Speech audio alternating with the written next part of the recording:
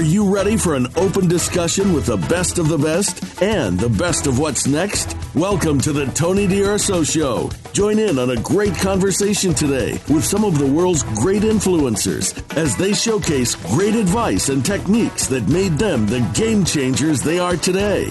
Now, here's Tony DUrso. Welcome. I'm your host, Tony DUrso. We interview world-class influencers, celebrities, and elite entrepreneurs. And I thank you for joining us. We broadcast every Friday at 1 p.m. Pacific on Voice America's Influencers channel. And you can listen to all of our shows on your Android or Apple device. Go to TonyDUrso.com/mobile and get the app. TonyDUrso.com/mobile. Today's show is with Tyler Mulvihill and Damon Burton, blockchain and SEO. All right, here's some info on Tyler Mulvihill.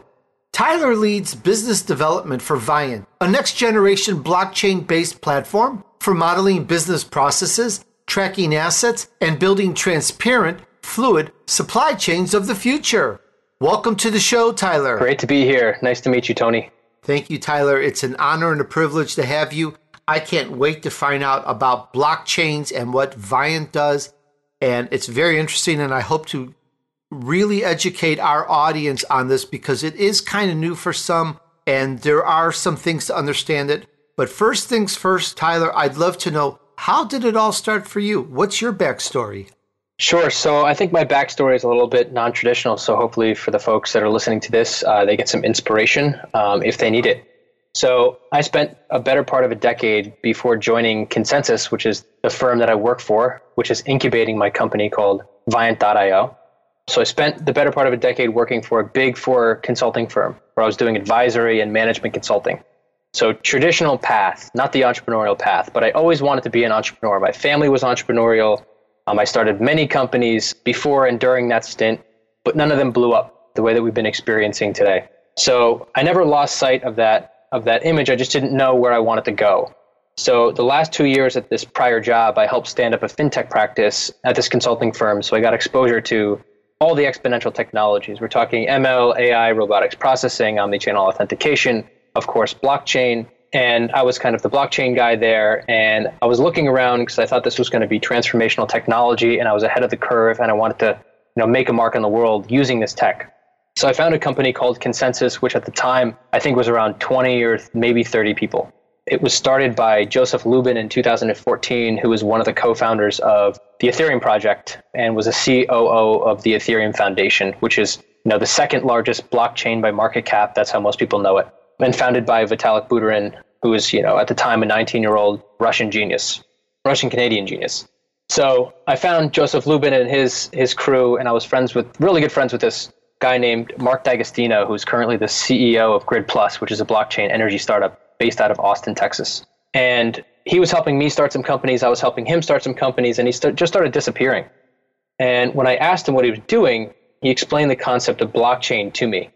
And this was back in 2013 or 14, so a long time ago in the blockchain world. And during that conversation, I was trying to stump him, like stump the Schwab. And I couldn't do it. So everything that I said, the reason why this technology couldn't be and could be impossible, he had a refute for. And during this conversation, it was supposed to be 15 minutes, ended up being around 3 hours. I almost threw up. I was like, this can't be. The technology is going to change the world. Everything's going to change. So I went home, and I remember distinctly going home on the train that evening. And I live in New York, and watching everyone's head bob up and down on the subway. And just looking around and realizing that nobody knew what was coming. Nobody knew that this wave was about to hit. And it was that moment where I spent the next 6 months learning about everything about technology, decentralized systems, centralized systems, other ways of organizing organizations, and learning everything about the Ethereum blockchain. To the point where when Mark and team started winning consulting projects at Consensus, they had a project for me to deliver. So I ended up delivering, along with the help of my team, the BHP Billiton supply chain project at Consensus. So for those of you who don't know, BHP Billiton is one of the largest mining companies in the world, or the largest mining company by market cap in the world. And we put their rock and fluid supply chain on the blockchain. So that went from everything from planning the sample at the office to acquiring that sample in the middle of the Gulf and on the rig, to sending it to a vendor to be analyzed, uploading that analysis report, shipping that sample to the final storage facility. And this was integrated with the Interplanetary Filing System, which IPFS stands for Interplanetary Filing System. So essentially, this was way before its time. I mean, this was, as far as I know, the first non-financial production grade blockchain application in the universe. So very proud to deliver that. And we delivered another project for one of the largest healthcare technology companies in the world, where we track vaccines for them. And then we did the same thing for one of the largest blockchain land registries in the world in the Middle East. And over, we were delivering these consulting engagements, and they were time-consuming, and they were also costly. So the team that was delivering that, myself, my co-founders, realized that we could build a platform here. There's a need for this technology, and let's go ahead and build it. So I would say that that's really where my journey started. That is quite a journey, and I really thank you for sharing that and setting the stage and telling us about it. And I can already see that we may be talking about something just a little bit more technical than the audience may have expected. So what I want to do is bring it all down a little bit to simplicity. I may even ask you some questions from a different angle that you've already answered, or a different facet, or I may even ask the same question again in a different way. You know, Tyler, when we all think of blockchain, first thing that comes to probably everybody's mind, you say blockchain, they think, oh, Bitcoin. But it's so much more than that. It's so much more than a digital currency. So perhaps you can school us a little bit and take us down to the simplicity, Tyler. What is a blockchain? Absolutely. So I get asked this question a lot, so I think I could help your users or your listeners to really understand this concept. At its base level, all a blockchain is a decentralized database. So it's a database that anyone can hold a copy of, and that anything that's added to that database cannot be changed. So you can only write to it at the end. And some people call it a shared ledger. But when I get asked this question and I give that explanation, the stares are blank back. So I try to give some analogies. So one of the analogies I give is back in the early 90s or even the mid 90s, if somebody asked what the internet was, they would say, well, it's a way to send packets of information across, landlines in a network around globally. That also means nothing to most people. So what I like to say is that back in the early 90s and the mid 90s, people were building intranets. They were building these closed systems to link either their own organizations or a few organizations together. And then not until HTTPS, so if you look at your web browser, it has the http://. That's when there was enough security on the web, on the internet, where people started transacting on a global scale. So what blockchain is going to enable is this next generation of how the internet basically should have been constructed from the beginning, but we didn't have this tech. So essentially, blockchain is a way that people or organizations can start organizing and cross-collaborating with a single source of truth or a shared ledger where everybody knows what's going on, but nobody controls it. And that is going to change many, many industries. I like that. That's great, because I can think more with this. I've interviewed some people before on blockchain. I love your explanation. I love how you've made the analogy to the internet. And so we're going to use that a little bit. We're talking about the internet coming. And so first thing people are going to say, okay, we understand that it's a ledger that you can't change, but you can add to the end. So I'm going to say, well, why is that important to have? What's the utility in that, Tyler? Yeah, so it's the same question about the internet. So what's the utility of the internet? And I could say it changed everything. And I think blockchain is going to do the same. So there's certain concepts that are really important to understand when you really want to understand how the world's going to look like in 5, 10, 15, 20 years.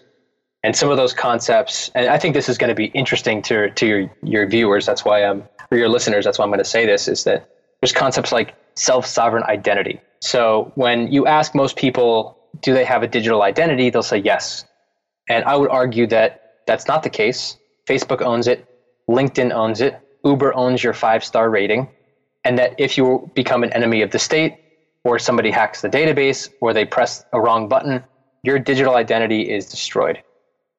So you no longer exist. And imagine going one day with a digital identity, logging into your Gmail or whatever service providers that you use, logging in to get an Uber or to give a ride and make some money. And then the next day, that's gone. We see that in the movies now, Tyler. It's pretty scary. All of a sudden, you don't exist. And I always find it irritating when I have to prove that I am me when I'm calling, a financial institution or any company that I have bills with or they provide services. And sometimes you have to go through this. It's not quite demeaning, but it's irritating that you have to really go through all this to prove who you are.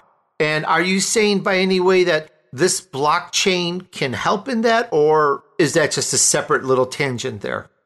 Tony, you're proving my point. Blockchain at its very core is a way to remove friction. So with the self-sovereign identity solution, you as a person, as a human being, are going to own your own data. So instead of you going to the doctor and they take x-rays and they keep them in their office on their computers and their hard drives, what's going to happen is you're going to own that data. And when you drive for a car company like Uber or another example, you're going to own that 5-star rating. So that when you want to move to another car company that's going to charge you less of a fee, you're going to take that rating with you. So you start having this reputation build up on your identity that's persistent, so it never gets deleted, and it's portable, so you can move it. And that's going to change the way that people are hired into jobs. It's going to change the way that education happens, because you're now going to get a certification, and that certification is attached to your reputation, and you can start using that to bid on online jobs anywhere in the world at a time where we need alternatives to education like no other, with the college debt bubble bubbling up, for lack of a better word. And just understanding that little concept gives you a little glimpse into what blockchain can do for the world in the next 5, 10, 15, 20 years. I love it, Tyler. It's like having an extended, and I really mean extensive, business card of me, of my life. It's a little profile. I presume I'll have it on a chip or a card or on my phone and say, hey, you want to know who I am? Here it is. And they can't edit it. They can only add to it. So they can't change any of my data. So far, so good? Beautifully said. And I'll add one thing too, is that it's not going to inhibit your privacy. So right now, when you go to the bar and you go to the bouncer and they say ID and you show them their ID, they know how old you are, when your birthday is, what street address you live on, that you had purple hair back in college when you got the picture taken. They know everything. But in the future, with blockchain and the self-sovereign identity, they're just going to beep your phone and it's going to ask a question. Are you over the age of 21? And it's going to return an answer, either yes or no. So the bouncer doesn't need to know that I had purple hair when I was 13 years old. I think that's important. And in the future, it might be even more important. Because if I did have purple hair or green hair or orange hair, it should be a decision that I want to let this person know that piece of information, yet or not. Well said, yeah. Okay. Well, therein lies an interesting dilemma, conundrum, problem. Let's take Facebook case in point. Whatever you've said on Facebook, and I was thinking about this the other day, whatever you say on social media is permanent. Now, that said, do you know how to go back 3 years ago in Facebook where somebody said something demeaning or incorrect or embarrassing that you want to pull? I don't even know that can be found anymore, but yet there's people, they come up with this stuff, and it makes one very careful of what they say, in social media, because something could come back to haunt one, especially for the more boisterous and upfront type of people. Not necessarily for everyone, but there are those people where, they'll say things now off the cuff, but that can come down to haunt them. Example, someone running for office. I can't believe the stuff that comes up on these people and how it's even found, yet people find it. This is the Tony DUrso Show. Just ahead, the chat continues with Tyler Mulvihill and Damon Burton, blockchain and SEO. But first, it's time for us to take a short break. See you back here in just a moment.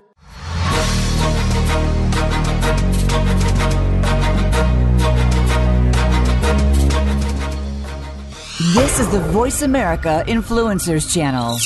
Be inspired.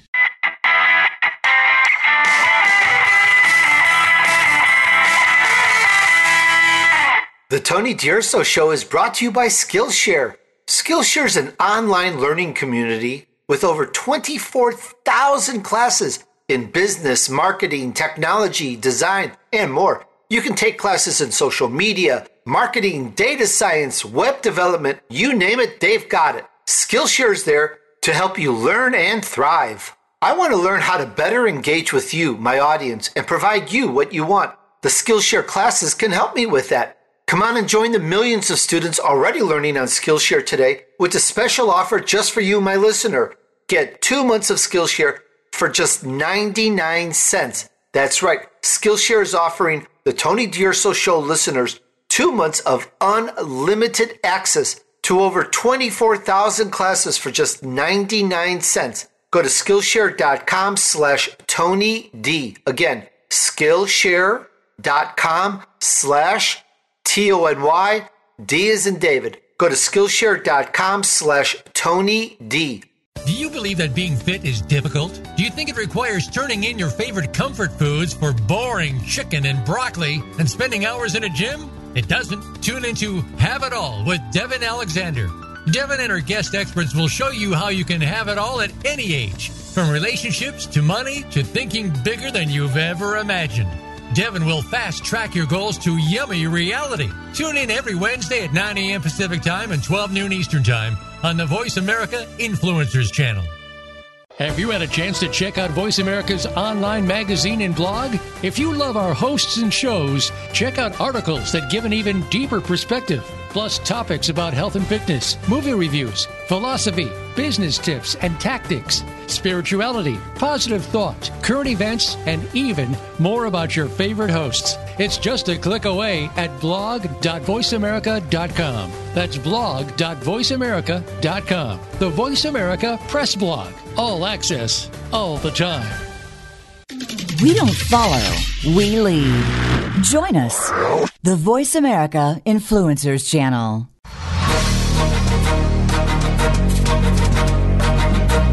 You're listening to the Tony DUrso Show with key influencers.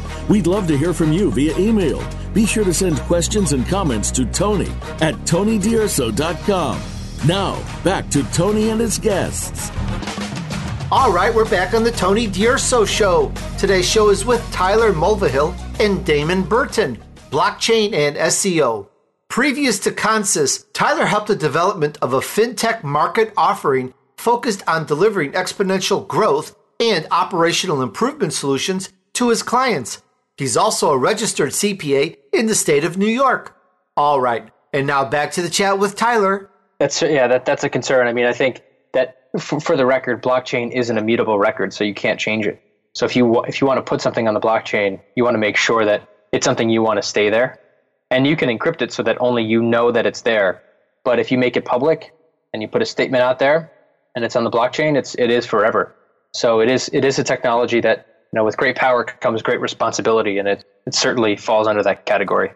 Tyler, on my blockchain, just to use an example, if I said something when I was in third grade, I'm just making this up, you said the blockchain can't be edited, but because I own my data, can I go back and delete or edit something, or is that just irrevocable?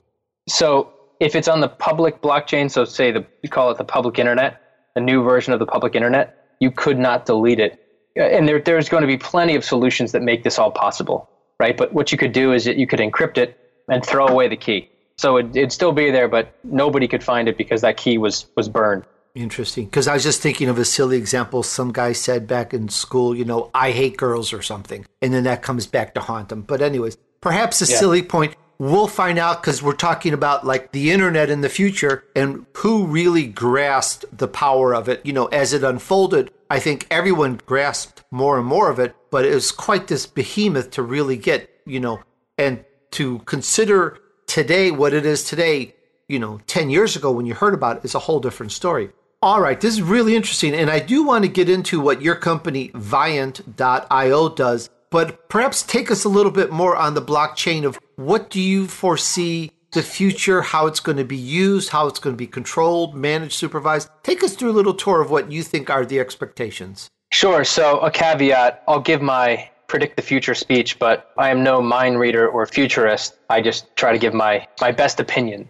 So with that caveat, I think in the future, it's going to be a much more inclusive economy. So one of the reasons we even started building this company from the start is because we realized that the world is even more haves and have-nots. And there's so much potential that's everywhere globally.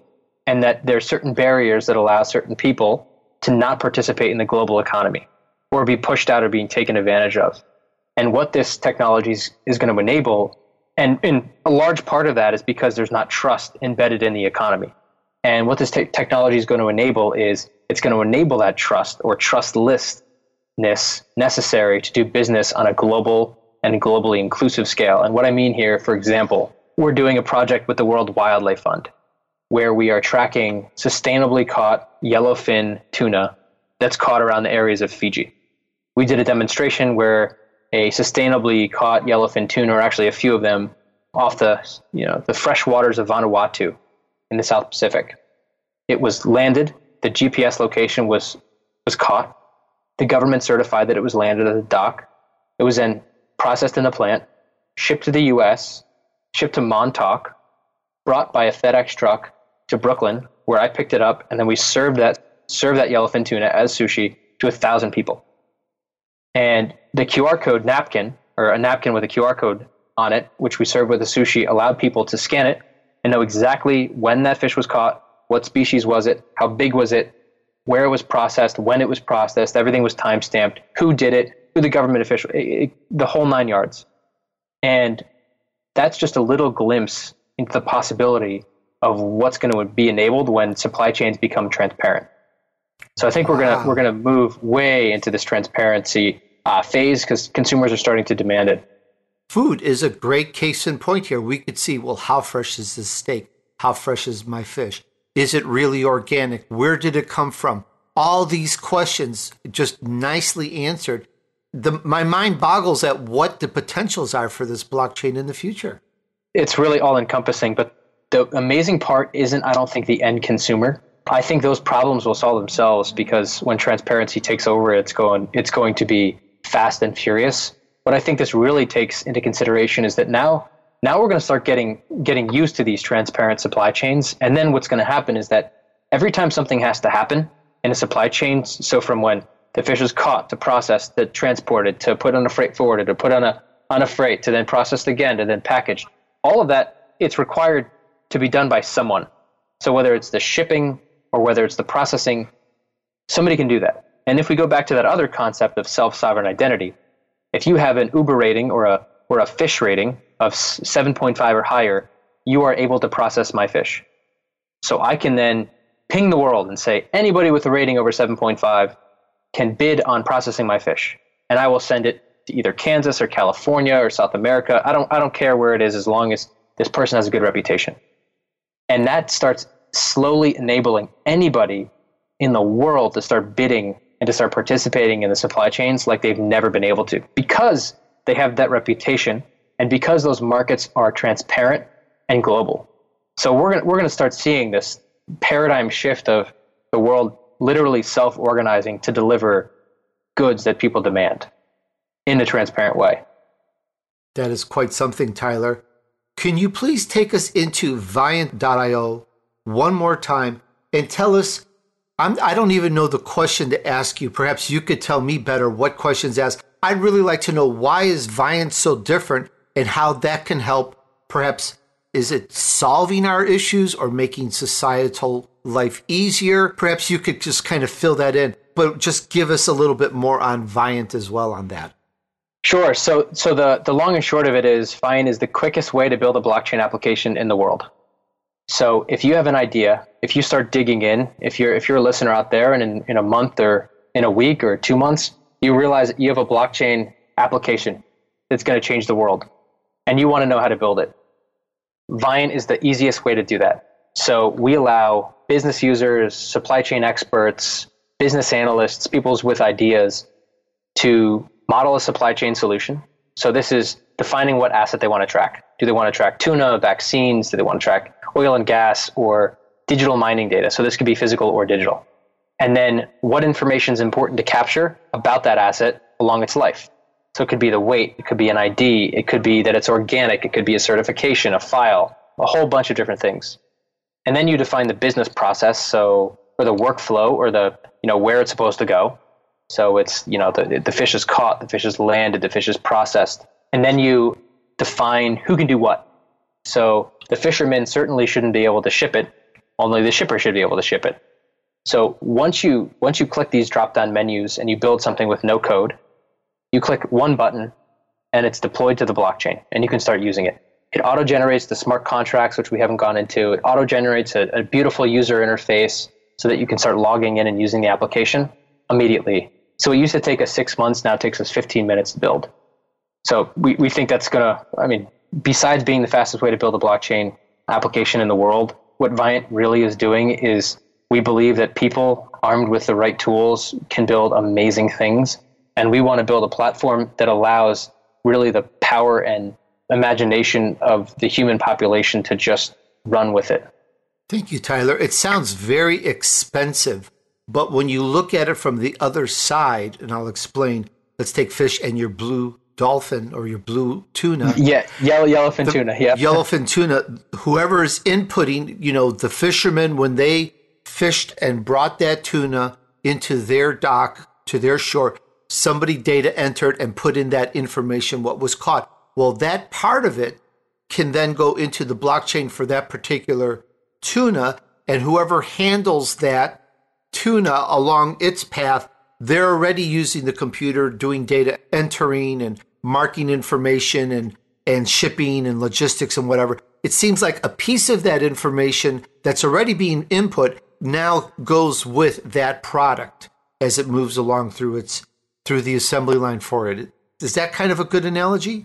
It's the perfect analogy, Tony. As you said earlier with the medical health records or the long business card, everything that's happening to you is kind of attached, if you want it, to your personality or your identity. This is the Tony DUrso Show. Just ahead, the chat continues with Tyler Mulvihill and Damon Burton, blockchain and SEO. But first, it's time for us to take a short break. See you back here in just a moment.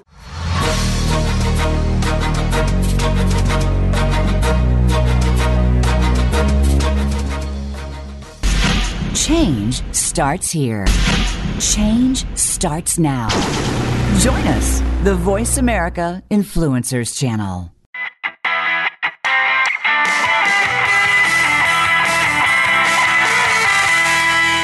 Hi, if you're like me, the list of books you want to read or those people suggest you read is never ending, and it's always expanding. I get so many books from amazing people who want to be on my shows that it's just not possible to read them all. Our sponsor, Blinkist, has solved our long list of must-reads once and for all. Blinkist is the only app that takes thousands of the best-selling nonfiction books and distills them down to their most impactful elements, so you can read or listen to them in under 15 minutes, all on your phone. With Blinkist, you'll expand your knowledge and learn more in just 15 minutes than you can in almost any other way. Plus, you can listen anywhere. I like to listen to Blinkist while I'm driving. Some people like to spend their first 15 minutes of the day listening to something inspirational to get them started for work. How about you? The Blinkist library is massive, from timeless classics like The 7 Habits of Highly Effective People to the 80-20 Principle. My personal recommendation is to check out the 4-Hour Workweek again. Right now, for a limited time, Blinkist has a special offer just for our audience. Go to Blinkist.com/revenue to start your free 7-day trial. How cool is that? That's Blinkist, spelled BLINKIST.com/revenue to start your free 7-day trial. And you can cancel at any time. Blinkist.com/revenue. Hear the stories. Be motivated. Be inspired. Join us today. Voice America Influencers.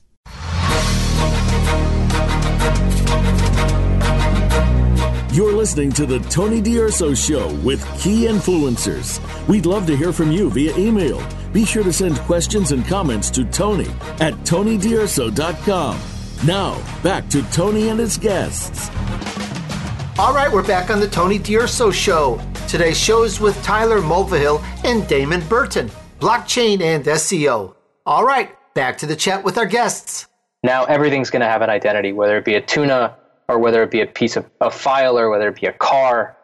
And as soon as when this asset moves along its life, certain information is going to be tagged to it, and it doesn't lose that information in different databases of different companies as it moves along. It's put on that so everyone has a transparent view of what's been going on with that asset.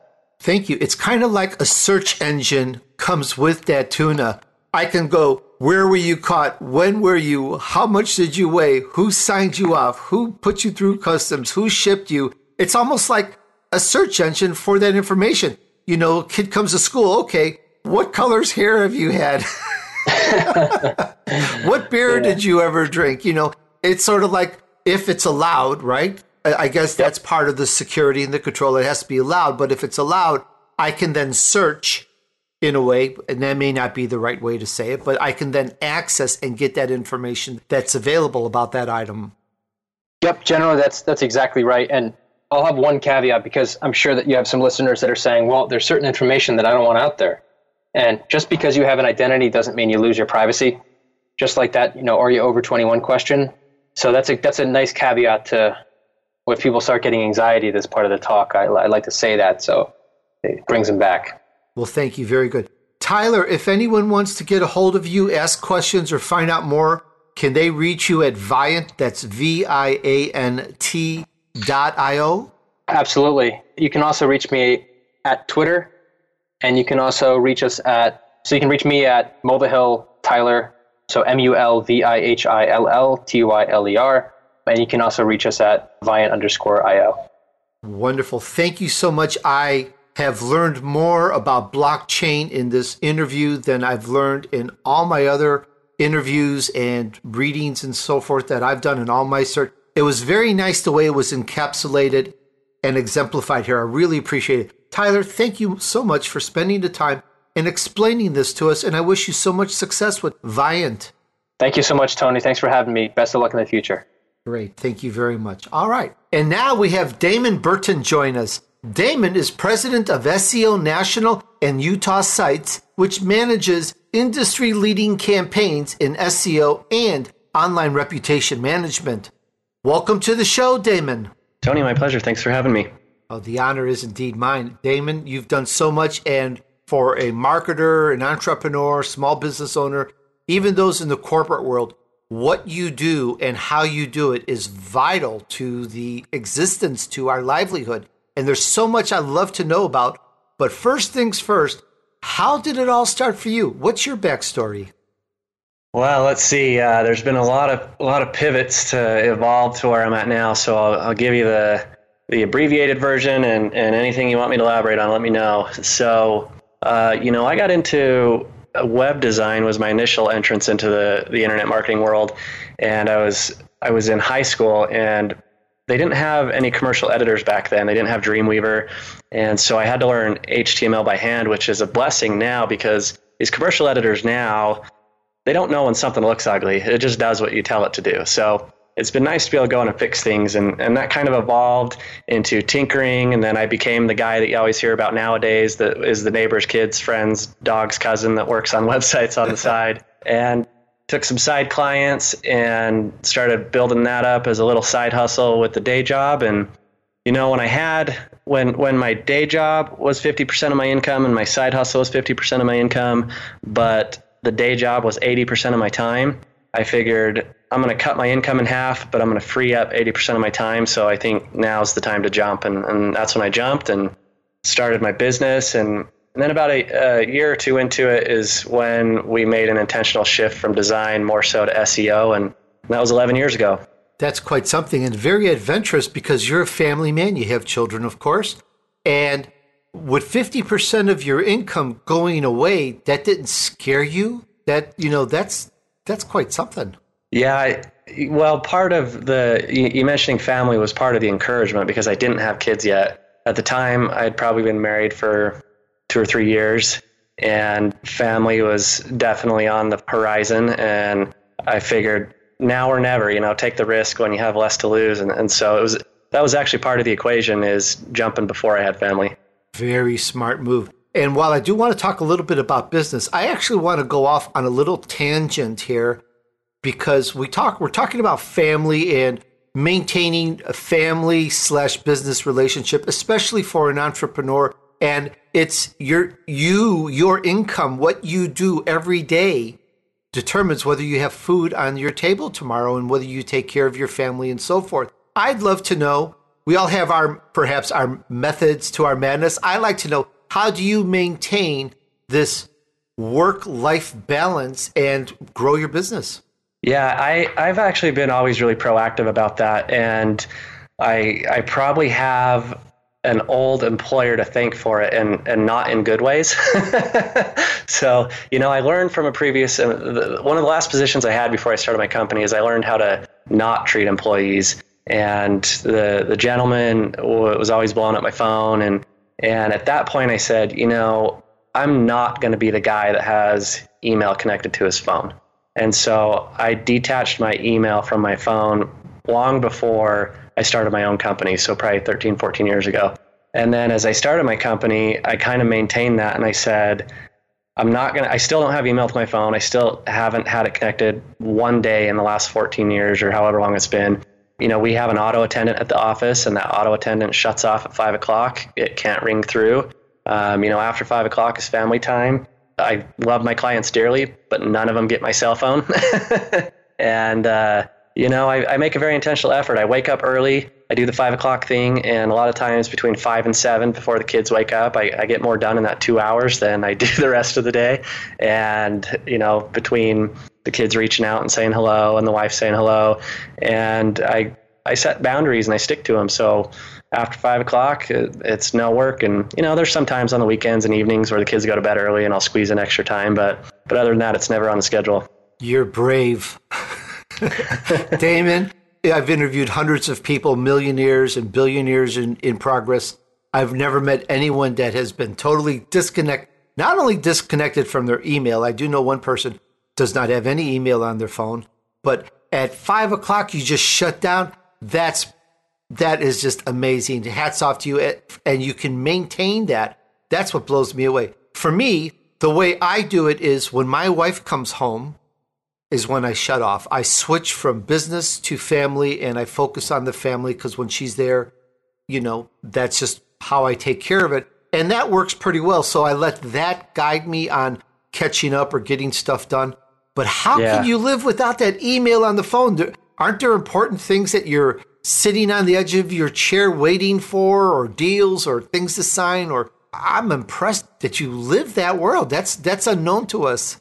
It's, I think it boils down to setting expectations. So sure, obviously there's, pending contracts and website launches and whatever it is, but I'm very proactive about setting expectations. So, an example is when we launch a new SEO campaign for a client. Even during the negotiations, I say, if we move forward, here's where we're going to be at week 1. By, day 10, my employee X is going to reach out to you about this. And a couple of days later, employee Y is going to reach out to you about this.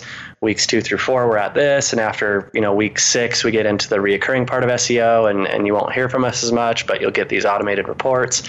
And so I'm very clear about setting expectations. And I tell my clients, here's another thing too. I only check my emails about once a day, because if I go into that rabbit hole, I'm never climbing out. So, and I tell my clients that. I say, hey, just so you know, I check my emails, sometime between 2 and 3 o'clock is about average. Every once in a while, I'll check it a few more times than that, but I always get back to you within 1 business day. But if you happen to email me right after I've checked my emails, I'm not going to get it until tomorrow. That's amazing. You have a tremendous work ethic, and I thought I was good. Hats off to you on that. All right, now let's talk a little bit more about business and how we can actually help, because there's some really important things here. If you're in the corporate world, if you have your own business, if you do things nights and weekends and you're trying to hack your job, if you're an entrepreneur, if you're a startup, we've got some stuff here that I think is amazing. And I've written several books on lead generation and marketing, and I can't wait for some of this. This is the Tony DUrso Show. Just ahead, the chat continues with Damon Burton. But first, it's time for us to take a short break. See you back here in just a moment.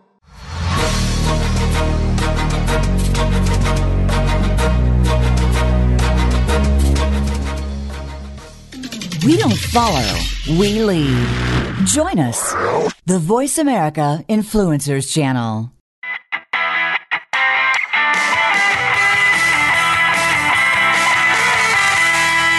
Hey, check out my other great interviews at TonyDUrso.com, or using your Android or iPhone, get the app at TonyDUrso.com. TonyDUrso.com/mobile. That's TonyDUrso.com or /mobile for the app. Thanks.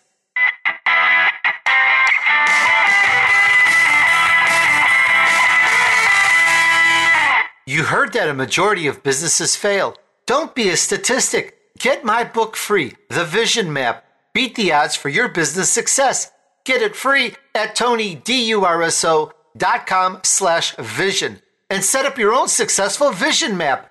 TonyDUrso.com/vision. It's time to unlock some of the best kept secrets in health, wealth, and happiness. Are you ready to live your life to the fullest and hear insider tips from today's experts? Then tune in to the Forbes Factor with celebrity TV host and inspirational icon, Forbes Riley. She's a best-selling author and TV fitness expert, and you know her from QVC and HSN. Now she brings her expert advice and guests to the Voice America Influencers channel. Tune in live every Wednesday at 12 noon Pacific time and 3 p.m. Eastern time for the Forbes Factor. We guarantee it will be the best hour of your week. Your favorite Voice America Talk Radio Network shows and hosts are in your car, outdoors, and wherever you need them to be. Listen anywhere. Get our mobile app for iPhone, BlackBerry, or Android at the Apple iTunes App Store, BlackBerry App World, or Android Market. This is the Voice America Influencers channel. Be inspired.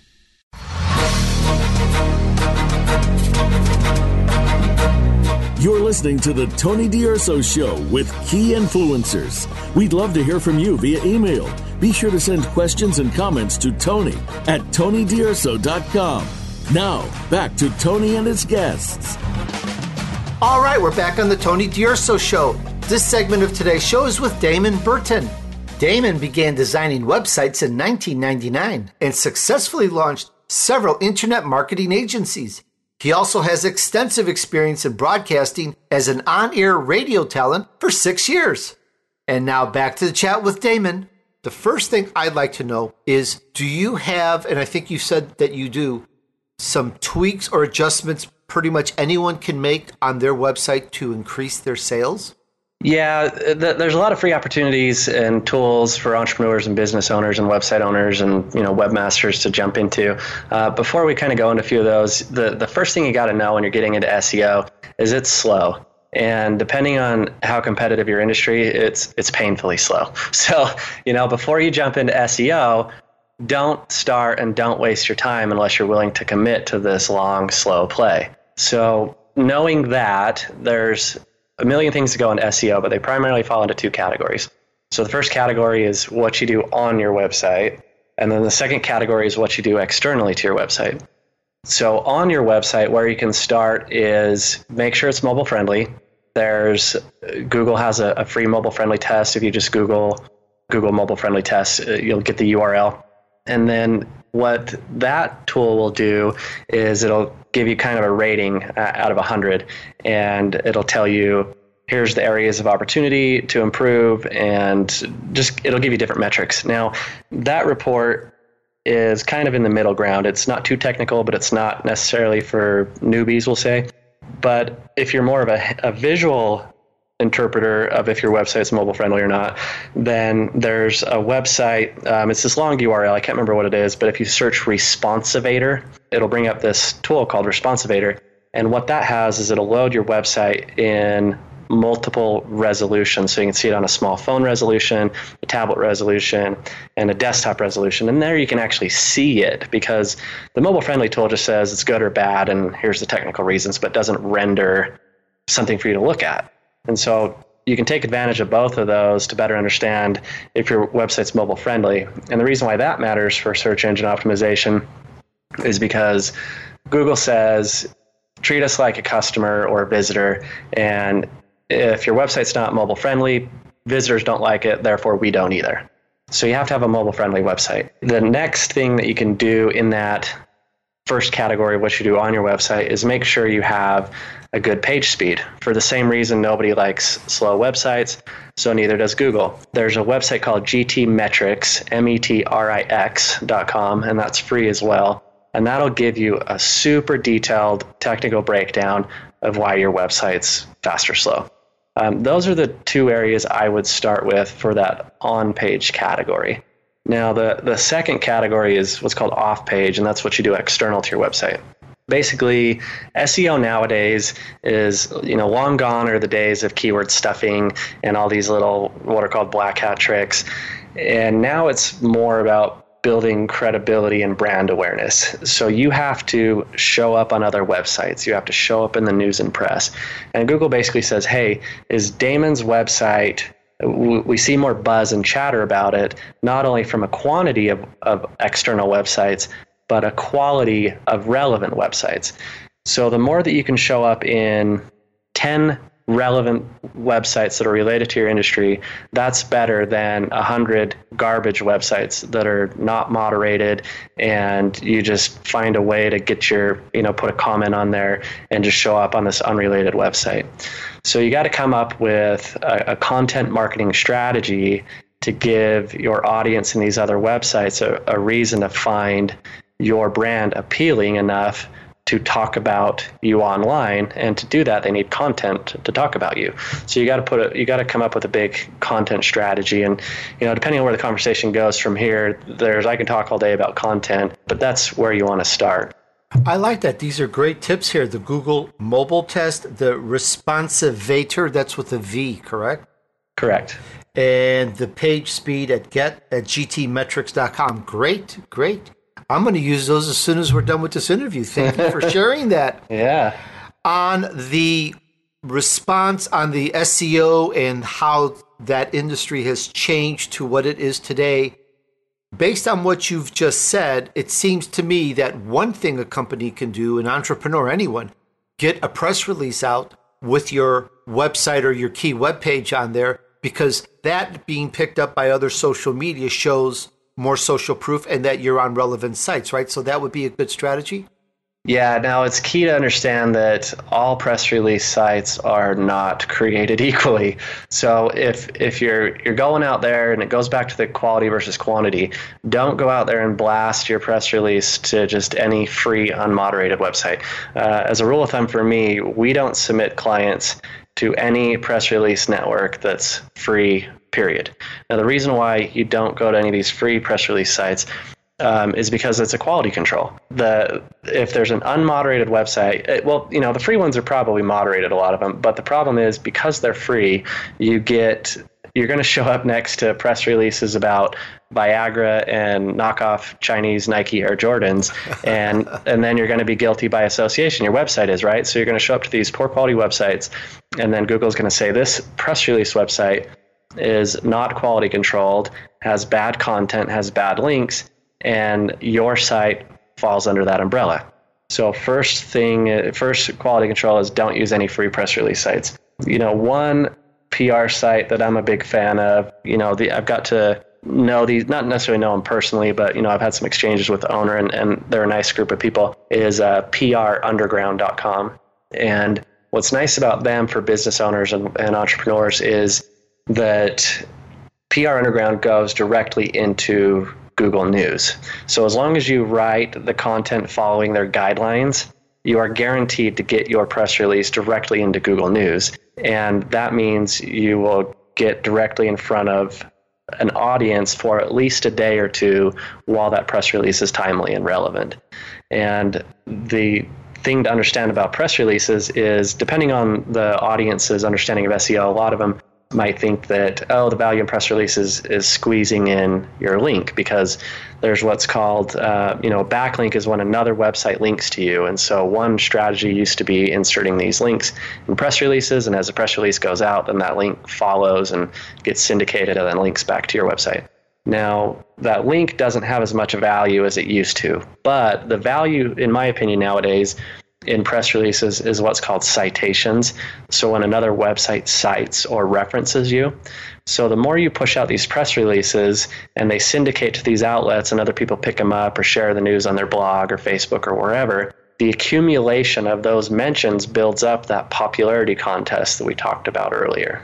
That makes great sense. I like that. prunderground.com. I'm going to check that out. As for myself, I have a PR company that issues a press release to multiple media outlets, and that could be why I have such great standings in the search engines and such a large amount of visitors come to my sites and so forth. So I second that nomination. Don't use one of these free sites. Go to an established PR company or a good publicist. They know where they are, and get yourself some quality links and some quality press releases. It'll do a lot more good for your business. I totally agree with that. So that's a great point, because I know because of the cost, right, Damon? Some people go, well, I want to go for this free one and that monthly, but you could actually do more harm and hurt yourself. So take this wisdom from someone that really knows and get yourself a publicist or a PR company that can send out quality releases to proper recognized sites that have something to do with your industry, your category, and so forth. You'll love it. Right. Well, good. That's excellent. Now, another part of that, and you've touched upon this, I like to go into this a little bit more, Damon, is content. The world has changed on content, as you mentioned just earlier. It used to be we could stuff keywords in there, and it's all changed. You mentioned a little bit more about this. I'd like to go a little deeper into what is good content these days. Everything with SEO is going to be the quality over quantity. So the way that I like to approach SEO for my clients is to strategize and map it out first, because content is such a time-intensive thing. Those that aren't involved in it, at face value, it kind of sounds like, oh, you just blog, and it sounds pretty reasonable. But when you actually get into it, it is a massive undertaking. So what we do for our clients is first we dive into their industry and go, okay, what makes sense their buyers would want to read about? What are the competitors talking about? And a good tool, this one's also free, that the audience can go to, is answerthepublic.com. And what's nice about Answer the Public is you go there and you type in a keyword, and it will spit you out this diagram, this keyword tree, where in the center is your keyword, and then it branches out, and then it's got the who, what, when, where, and why of that keyword, and then that branches out further into the questions of that, the who keyword question, and there's 20 who keywords, and there's 30 what keyword questions. And what that diagram is representing is what people are already searching on search engines. So, you go to Google and they have what's called autocomplete. You start typing and it tries to assume what query you're trying to get at and help you out by pre-populating it. So Answer the Public will go pull data like that and will tell you straight up, here's what people are searching that contains that keyword. And so why that's valuable to SEO is that's your audience. That's what people are asking. So why not build content around that answers those questions that people are already asking? So what you do from there is we take those questions, those topics, build them out into an outline where we prepare a 52-week content calendar. And the reason why it's important for the audience to proactively build out a big content calendar is because if you attempt to put on your writer's cap every Friday, it ain't going to happen. You're going to get interrupted. You're going to get writer's block. And so what you have to do is map out, and you don't have to go extensively as a 52-week, an entire year's calendar. If you want, just do it a month in advance. Just do 4 or 5 topics per month. I recommend at least one per week. So map out 4 or 5 topics ahead of time. And then that way, when you're in your writer's groove and can crank something out, you just do it all at once, because it's impossible with everyone's short attention spans and interruptions to sit down and crank out one topic per week. It'd be easier to crank out 4 or 5 when you have the time and the mental mindset. So map out that content calendar. And then once they're written out, depending on, what your website's back end is, I'm a big fan of WordPress, then you can future date it. In WordPress, you can future date that content. So sit down, crank it out in one sitting, and then just put it up and schedule it. And then that way, as it goes live, it looks like it's being paced out. Very smart. For those of you out there that blog, that write content, a great system here. Write 4, 5, 6 blogs at one point, put them all together, and then pace them out so that they get issued automatically. Save yourself some time. You can go take a vacation. Yeah, what's that? Tell me about it. Us entrepreneurs, what's funny about an entrepreneur is we go from 40-hour work weeks to 80 hours. We work more and we have more fun. Go figure. I posted almost word for word some of that yesterday. I've been doing a lot of social media influencing and encouraging other entrepreneurs, and I wrote this big long post about exactly that yesterday. That's funny. And the last thing is, I have a little issue with this. It was my little joke. You talk about you have tools to track the competition and steal their success. But I want to make it first here disclaimer, big notice, nobody don't steal my success. But you can track me. Yeah. What you got for us on that, please? There's two tools that I primarily use. One of them is called SpyFu. It's spyfu.com. And they have free and paid versions. But what's nice about SpyFu is you can type in a domain and it will give you back some estimated data on what they're ranking for organically. So you can see what your competitors are targeting and where they're getting some traffic. And then it also shows pay-per-click data. So if they spend enough money to show up on the radar, it will track some of the keywords that they're bidding on. Now, what's nice about that is, I don't get, pay-per-click isn't my area of expertise, but it's nice to look at pay-per-click data because you definitively have a list of keywords that people are throwing money at. And so the phrase that I like to use is follow the money. So if your competitors are throwing money at these pay-per-click terms, then it's probably because they've already done the hard part of testing to see if they can monetize that term or not. So it's more often than not, it makes sense to consider pay-per-click keywords in your SEO strategy as well. So that's one website. Now, another tactic that will allow me to tell you a couple websites to use is looking at what's called anchor text. Now, what anchor text is if you have a link on your website and it says, Damon is amazing, click here to read his blog. And then the words click here are hyperlinked. That hyperlink text is what's called anchor text. So the actual words that are linked is anchor text. A common strategy in SEO is to put keywords within the anchor text because that is a nudge to search engines that says, hey, whatever I'm linking to is relevant to whatever words I have linked. And so it's a common strategy to link keywords to add more emphasis to that link. Oh, I know the answer to this, Damon. On my website, you're reading my website, right? Is my little joke. It says Damon Burton is amazing. Click here. I should hyperlink Damon Burton and make that the anchor text. Is that right? Yeah, so that would put more emphasis towards my brand name. Correct. Yeah. So, if you're in a competitive space, now don't get too carried away with it because you can do what's called over-optimization. And if you link your keywords too much, then Google's going to say, hey, this is an unrealistic pattern of keyword-rich hyperlinks. So you kind of have to balance it with, regular, natural formatting of links. If you have an intentional link building strategy where you're going out and trying to acquire links, don't get carried away. But yes, at its core, that's the idea. Okay, that makes great sense. Instead of the click here, whatever the keyword is that is appropriate to why the person is clicking. I get it. I love it. Right. Yeah. So now that you have an understanding of what anchor text is, the reason why, going back to your question about how you can look at your competitors' strategies, is you can go look at what keywords show up in their anchor text. And there's a couple, one website you can do that is openlinkprofiler.org. And you type in a domain, it'll pull up a list of their backlinks, and then they have a tab that says anchor text. And so you can click on that anchor text, and you're going to see a lot of irrelevant stuff. You're going to see generic stuff like the click here example. So you kind of want to skim through it and look for anchor text that is keyword rich. And that's what they're targeting in their SEO strategy. And there's a handful of other tools. So OpenLink Profiler is free. For a paid one, there's one called SEO Spyglass that I'm a fan of, and that's a desktop-based software you can run. And then there's a website called webmeup.com. It has some free data as well, and then they also have a premium version too.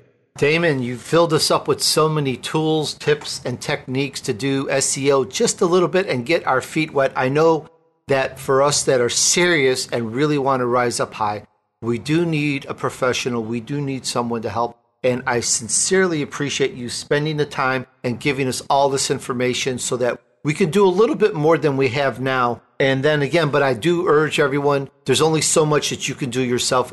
Get a professional to do it so that you can really get up there properly, because people like Damon have been through the school of hard knocks. He's made all the mistakes. He knows what's right. Look at that. See, I know it. He's a PhD just like me in the School of Hard Knocks. We know, and this way you won't get hurt. Just have the professional do it. You're good at your business, so people like Damon are good at his. I think that's a great marriage to just get someone like that. He's the president of SEO National. He's got a couple of key websites. One is DamonBurton.com. That's BURTON.com. And I believe, Damon, that some of your other tools and facilities are linked to this site as well? Yeah, so on SEOnational.com is where I give away a lot of the free SEO tips. DamonBurton.com, I kind of talk about Entrepreneur Live. And I just launched an online SEO course where we go through and train on these, and that's waystorank.com. And then if you want to join a free Facebook group where I help entrepreneurs with advice like this, it's waystorank.com/Facebook. I love it. That's a lot of stuff you've thrown at us. Can we access and find all this through the one site, DamonBurton.com? It's on the to-do list. You know, my clients are like, what's the old saying, the shoemaker's son? Or my websites are like the shoemaker's son, where I'm so tied up with my clients' websites that I kind of neglect my own. But yeah, by the time this goes live, I should have that up there. Yeah, because there's a lot of good resources here, and I want to make sure that we have access to all of them and that nothing gets forgotten. So if anyone just remembers one site and sees that, though this will also be in the show notes, all of these links. So this way makes it convenient. Once again, Damon Burton, I just want to thank you so much for sharing this with us and spending the time. We really appreciate the wisdom, the guidance, the advice. Just thank you so much. This is great. Happy to help out. Thanks for your time. And for my amazing audience, thanks so much for listening. Remember, success awaits those who persevere and remain steadfast despite the odds. Be righteous. Join me on the next episode of The Tony DUrso Show.